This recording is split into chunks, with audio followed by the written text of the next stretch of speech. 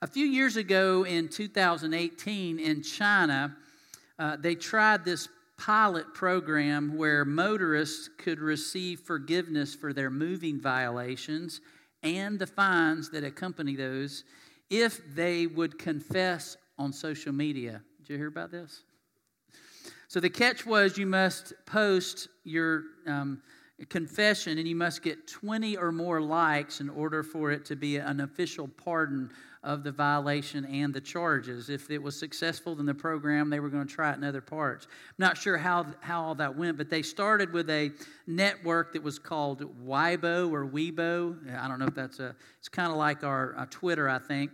And at least 10 different people posted their confessions, their driving mishaps, and then the traffic police would repost that on their official account to show you. So one guy actually says, I was seized by a traffic police when driving my scooter in the wrong direction in an intersection. I have learned it was wrong after education by the traffic police officer.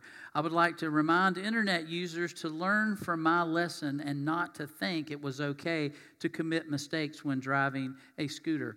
I don't know how sincere that was, but he at least admitted it. Anyway, the representative stressed that the program was only for minor traffic offenses involving pedestrians, bicycles, and scooters, since verbal warnings for these violations didn't serve as much of a deterrent. Verbal warnings didn't serve as a deterrent. Hard to believe, huh, that people wouldn't listen. So I don't know about y'all, but I would pay if I could get out of my ticket, wouldn't you? I mean, I would post it on social media and say, yeah, I was speeding, and it was wrong, and I shouldn't have done it if I wouldn't have to pay the ticket. Would y'all do that? I would. Confession does something for us, doesn't it? But I don't think that's exactly what confession is supposed to be about, just getting out of something. Have you ever been witness to someone confessing something where it really was heartfelt and it started a change in them or in a situation or in a relationship? There's something powerful about hearing someone confess. Sometimes it can be freeing for the person who's doing the confession. They are getting this off of their chest. They're getting this out of their life. It's been hidden. It's been concealed, and now it's coming out in the open, and that can be freeing for the person. But also it can be freeing or helpful to someone who needs to bring closure to something where it's been hidden or kept in the dark for such a long time, but now it's been confessed and we can move forward. And confession was part of the worship services. It was part of the festivals and feasts that the Israelites, as we see in the Old Testament, that was a part of it. Confession was a part of that. They needed to talk to God. They needed to confess their sins. They needed to confess who God was and who they were in that relationship. And last week we saw how the people were moving in a direction, as we've been going through Nehemiah, they were moving in a direction of restoration with God after their time of exile. So if you're wondering what I'm referring to of those people, we've been looking at the book of Nehemiah and his writings there about how he went to Jerusalem to help rebuild the walls. And really, it was more than just a construction project. It was a relationship restoration project, if you will, of the nation of Israel. And so he was giving them a new vision. And so we've been talking about reconstructing our vision. And interestingly, in Nehemiah's reading about the restoring of walls and restoring the relationship with God, we saw last week where there was this incredible worship service where after they had built the wall in 52 days, they all kind of went, that was amazing. How did we do that? Well, we did that with God's help.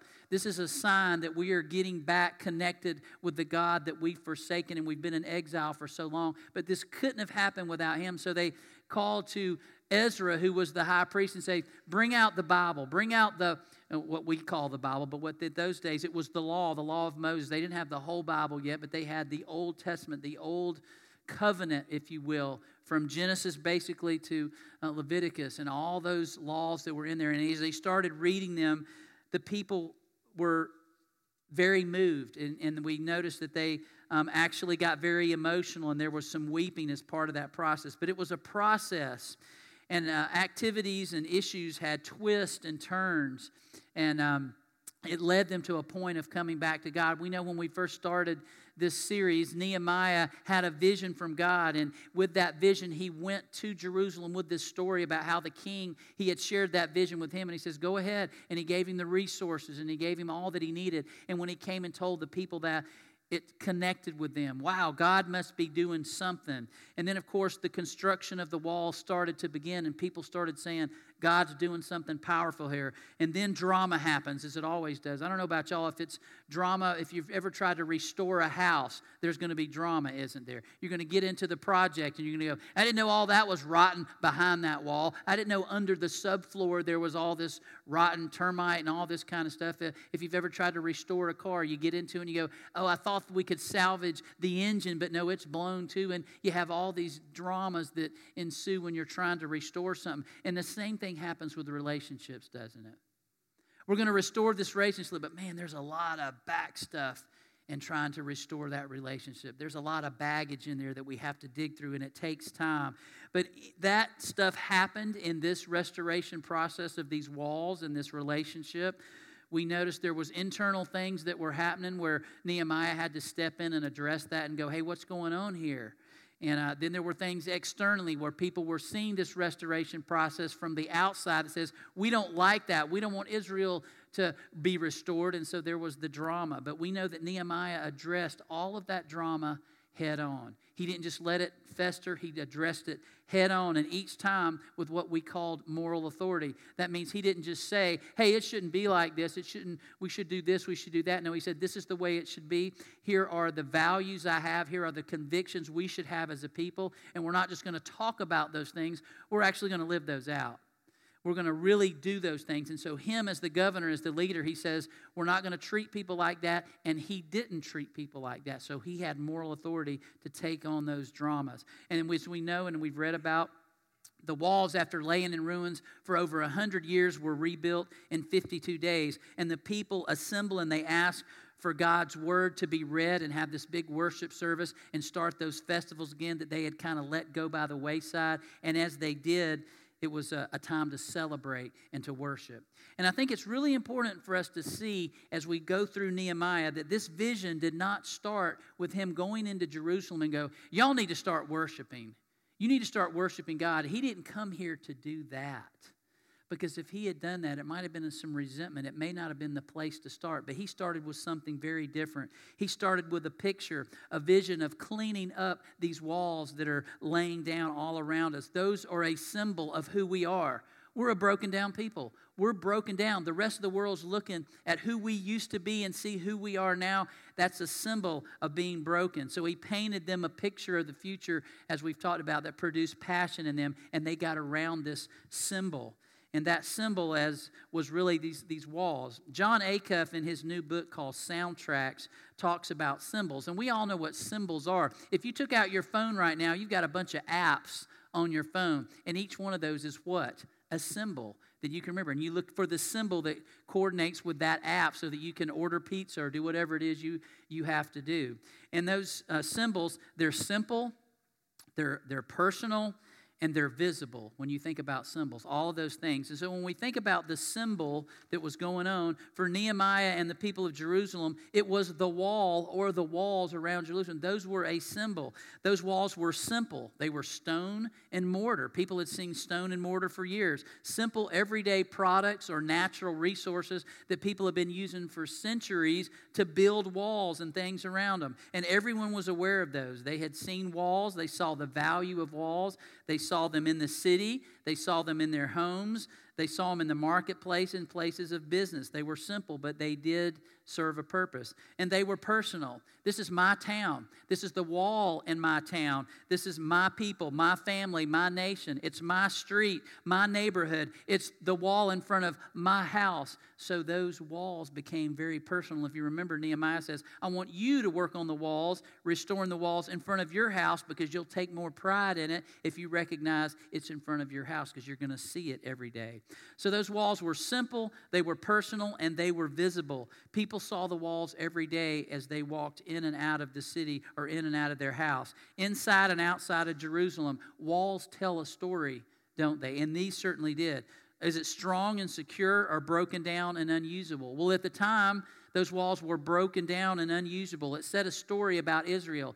They've broken relationship with their God, so now their city is in ruins. Those walls told a visible story. Was it a confident and joyful city or an insecure and depressed city and people?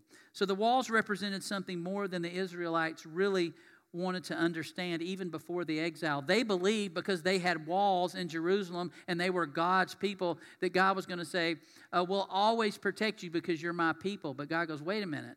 We have a covenant. That means we have an agreement. We have talked about this. There are things that I'm going to do for you, but in relationship, there's things that you're going to do in this relationship too. There's give and there's take. And they were doing all the taking, and God finally backed off and says, you're on your own now. And then they saw what happened. But they didn't really believe that till it actually happened.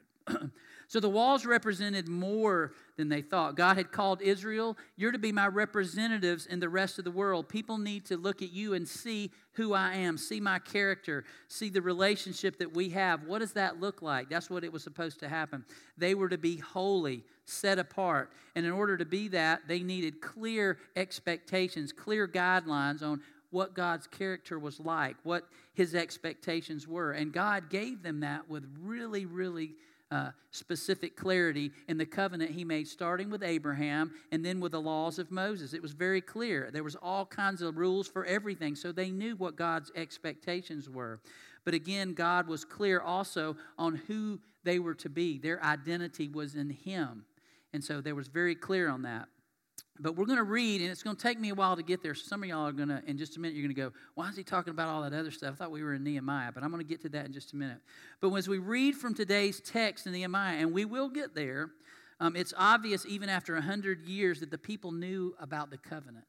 Even though they had gotten away from it, they knew about the covenant. They had been told from their parents and their grandparents and their great-great-great-great-great-great-parents all the way down. This was part of the culture of Israel. We're God's people. We have a covenant with God, but it had gotten out of sorts and that relationship was hurt. And that's what happened. That's why the exile. So they had been reminded last week as we saw this incredible worship service where Ezra came and read the laws of the covenant. And as a part of this festival, it reminded them of their past, of their parents telling them these things, their grandparents telling them these things, and it reminded them of who they were supposed to be. It convicted them, and it seems to have inspired them to confess and to continue moving forward in that restoration process with, let's start to become who we're supposed to be again, because we haven't been, and they recognize that.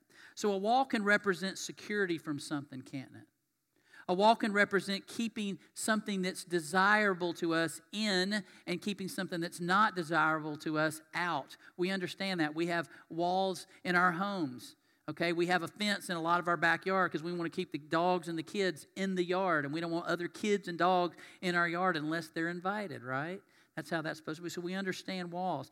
Sometimes it can be privacy from something. What happens in these walls is private. I don't need everybody to know what's going on behind this wall. Separation from something. I need to be separated while I'm in these walls from doing something else. It can represent focus on something. While I'm in the walls of my office, I'm supposed to be focused on something in my office that I'm doing, and so I have walls to separate that. We all understand that. We have walls. In here this morning, we have walls that separate us in the worship area so that we are noticing that these walls separate us from things that are going on out there to focus us on what God wants us to hear. So rebuilding the walls and securing their city and identity was representation or a symbol not only of walls, but of their hearts. And this is where I want to get into a little setup for our scripture today. Just like the city of Jerusalem needed security and accountability with walls that weren't broken down so that not just any person or group could come in there and go, this is Jerusalem? Well, I don't like that. That's not how I look at things. That's not how I look at the world. I'm going to change Jerusalem. Whoa, wait a minute. You're not one of us. Who are you to come in and change who we are? But that's exactly what had happened. People were coming in from different cultures that worshiped other gods, and they were coming in there, and they were changing people's hearts in Jerusalem. Their hearts needed guarding as well.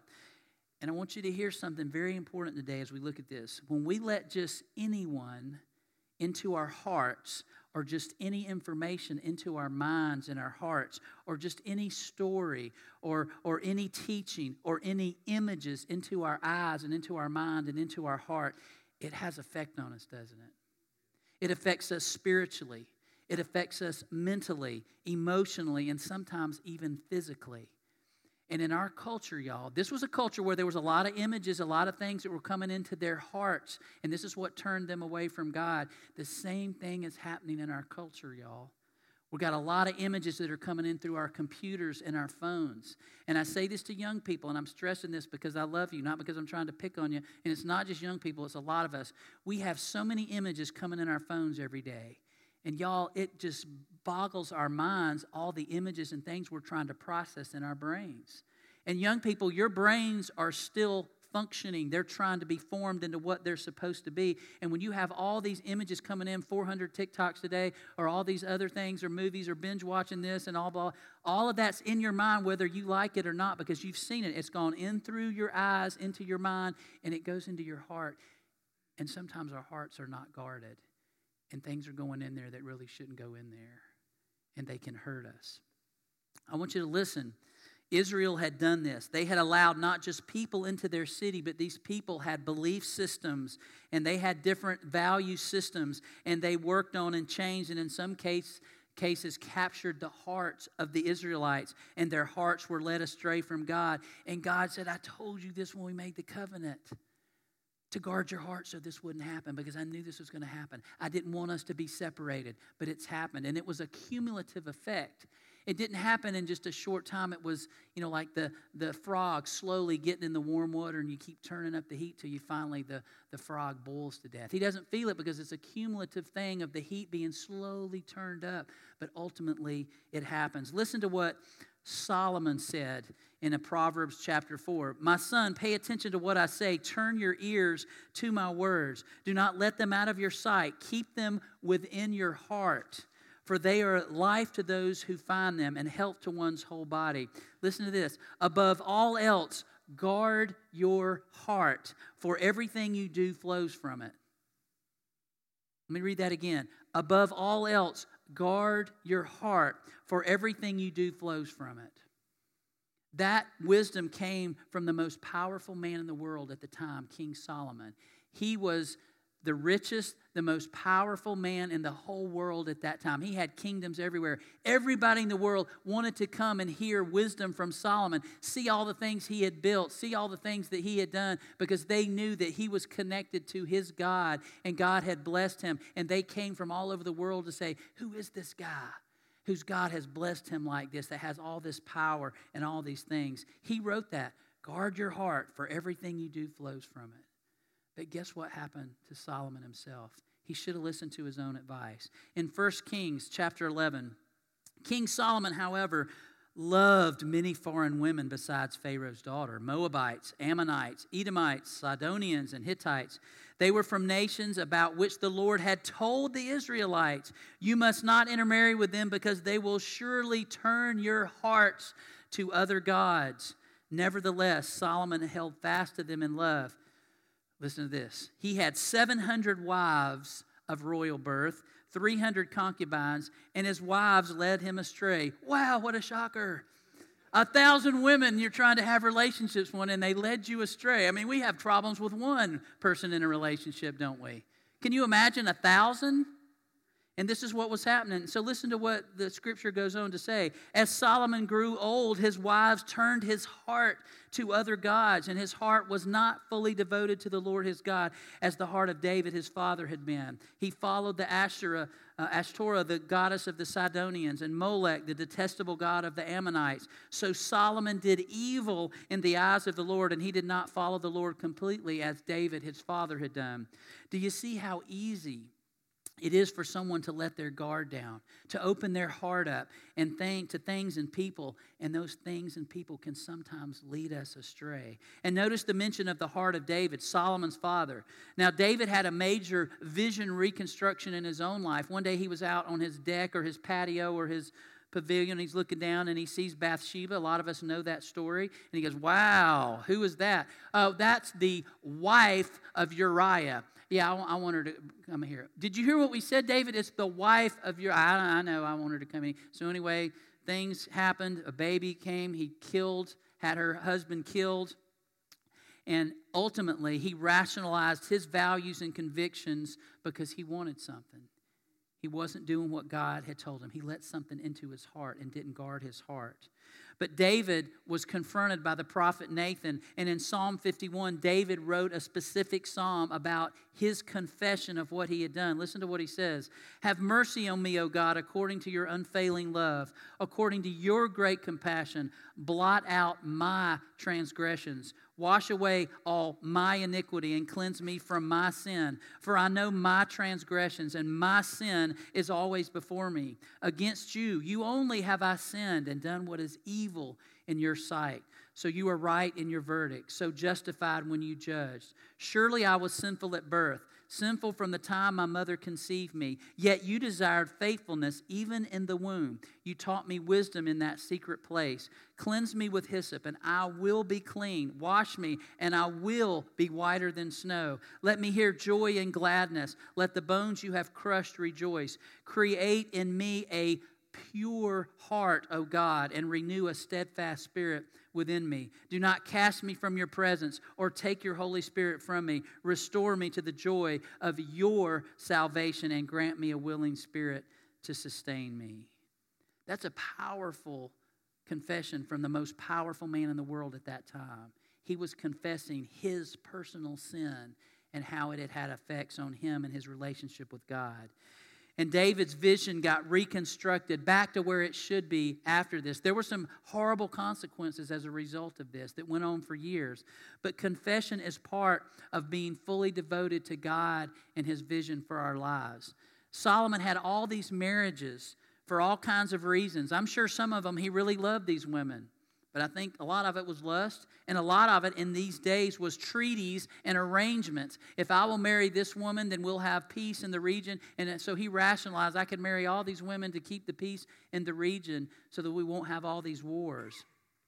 But his wives, every one of them, they had feelings, didn't they? They had a belief system. They had things in their lives, values and things that they believed in. As you have relationship with people, you can't help but know these things, and they have effect on you. And his vision was reconstructed by his wives turning his hearts after those gods. And his vision was different than what God had always intended for him as the king and the leader of Israel. And this ultimately led to the downfall of Israel and the splitting right after his reign into two kingdoms, a northern kingdom and a southern kingdom. And they warred against each other for years and years. And ultimately the northern kingdom was taken over by enemies. And then, as we know, Babylon came in and destroyed the southern kingdom and destroyed Jerusalem. This was all started because he didn't guard his heart.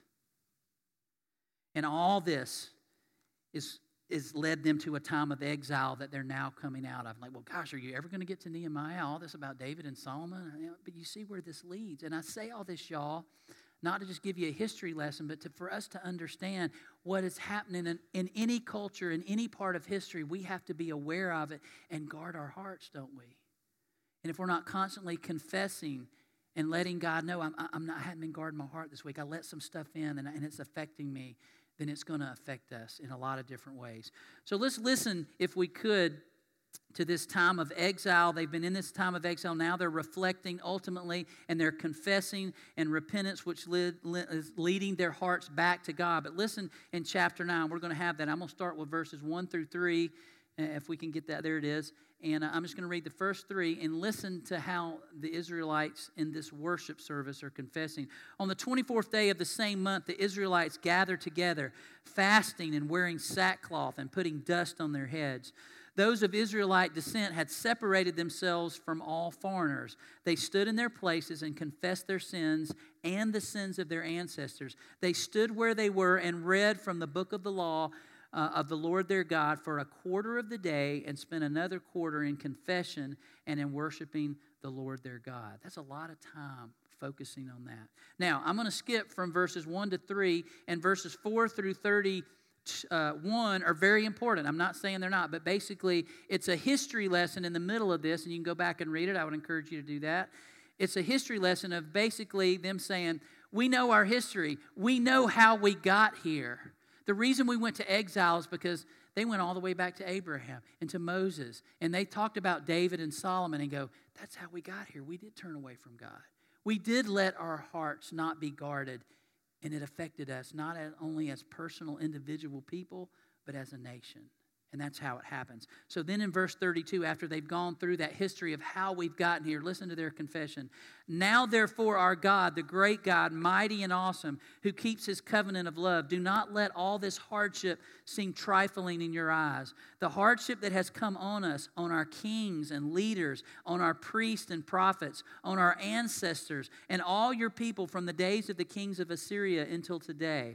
And all that has happened to us, you have remained righteous. You have acted faithfully while we acted wickedly. Our kings, our leaders, our priests, our ancestors did not follow your law. They did not pay attention to your commands or the statutes that you warned them to keep. Even while they were in their kingdom, enjoying your great goodness to them in the spacious and fertile land you gave them, they did not serve you or turn from their evil ways. But see, we are slaves today. Slaves in the land you gave our ancestors so they could eat its fruit and the other good things it produces. Because of our sins, its abundant harvest goes to the kings you have placed over us. They rule over our bodies and our cattle as they please. We are in great distress. In view of all this, we are making a binding agreement, putting it in writing, and our leaders, our Levites, and our priests are affixing their seals to it. So you see that confession, it's personal. They realize, we know how we got here now. It didn't happen by accident. You see how the rebuilding of the walls was symbolic for them and the rebuilding of their hearts and the rebuilding of their vision as a nation and a people. It was all connected. They were ready to move forward. Confession was a part of that moving forward. We're not going to hide this any longer. We're not going to ignore it any longer. We're going to get it out in the open. We're confessing it, and that's a part of this vision reconstruction back to God's heart and the vision that he wants to take place through us as his people. So I say all that to say, what does this mean for us in 2021? What did 2020 mean? It was an exile of sorts, wasn't it? A lot of us were exiled. Some of us still are in a lot of ways. What things have we reflected on in our lives during that time and go, why is this happening? Does this have anything to do with our hearts and how we've acted in our lives, in our country? When I was reading that, I was like, man, the country with all this resources, how have we behaved as God's people? Have we ignored God? What things, what people and values have we let into our hearts, not guarding it, and it's had this cumulative effect on us? Maybe we have some confessing to do individually and as a church and as a nation. That maybe that has kept us from God because we didn't guard our hearts. And maybe we have some vision for the present. Maybe we have some walls that need to be rebuilt around our hearts to re-guard our hearts and say, God, I'm not going to let all that junk in. I need to be more aware of that. Maybe we have a vision for the present and the future that needs to be reconstructed to restore our relationship with God. A lot of y'all may know the name Max Lucado. He's a great writer and preacher and teacher. And in one of his books several years ago, In the Grip of Grace, he wrote this: confession does for the soul what preparing the land does for the field. Before the farmer sows the seed, he works the acreage, removing the rocks and pulling up the stumps. He knows that seed grows better if the land is prepared. Confession is the act of inviting God to walk the acreage of our hearts. There is a rock of greed over here, Father, and I can't budge it. And that tree of guilt near the fence, its roots are long and deep. And may I show you some dry soil too crusty for seed? God's seed grows better if the soil of the heart is cleared. And this confession is also something that needs to happen among our personal relationships with one another. Not just with God, but in our personal relationships with one another. Guarding our hearts while encouraging and holding others accountable to guarding theirs. That can be hard sometimes, can't it?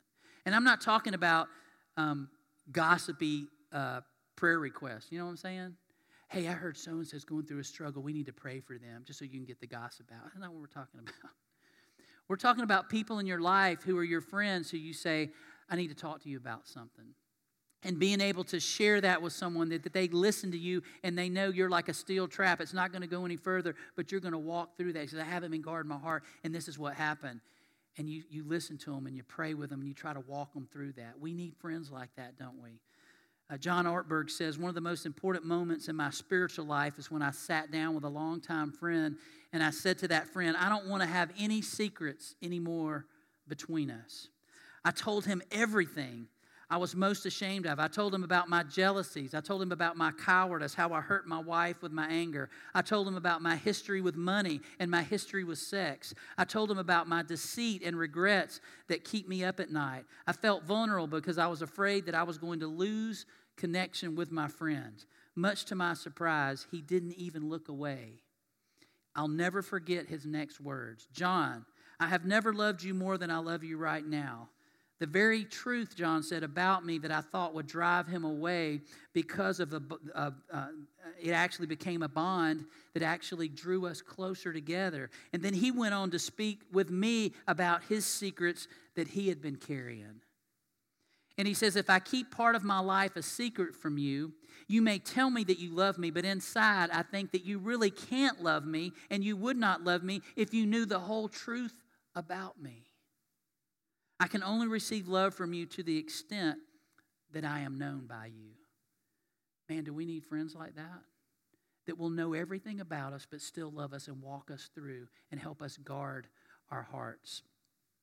We have a God that wants to have a personal relationship. And here's the deal, y'all. He knows everything about us.